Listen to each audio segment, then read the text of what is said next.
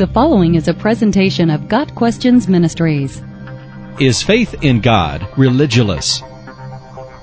In his 2008 film, Religulous, Bill Maher makes the argument that belief in God is ridiculous. The term religulous is a combination of the words religion and ridiculous.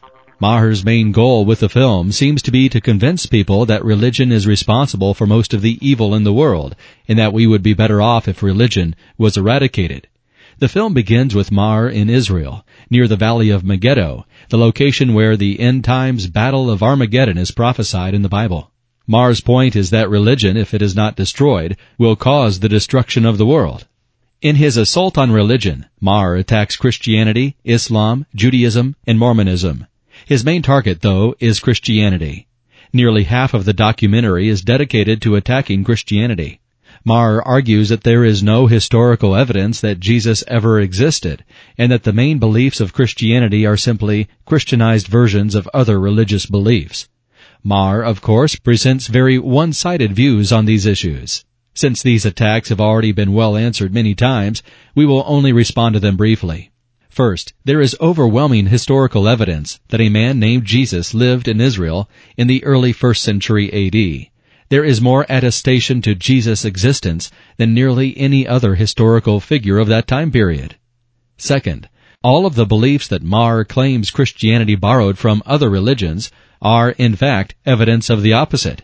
There are no historical or religious documents which predate Christianity that contain beliefs that are identical or even closely similar to the beliefs of Christianity. All of the documents from these religions that contain beliefs that are similar to Christianity are dated to centuries after Christianity began. Maher makes the illogical assumption that the post-spread of Christianity beliefs of these religions are the same as the pre-spread of Christianity beliefs of these religions. History records that Christianity spread rapidly in the 1st through 5th centuries A.D. The other religions of that time copied Christian beliefs, attributing Christ-like characteristics to their own messiahs or founders in an attempt to stop the spread of Christianity.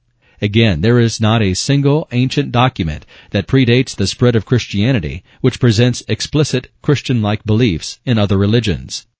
In addition to reusing these weak and invalid arguments, Religulous spends a great deal of time showing Maher making religious people look ridiculous, whether it is an actor who plays Jesus at a Holy Land theme park, or a South American cult leader who claims to be Jesus, or tourists of biblical sites in Israel.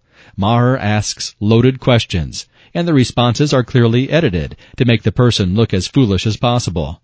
Religulous gives very little time to anyone who can intelligently argue for God's existence or defend the beliefs of Christianity.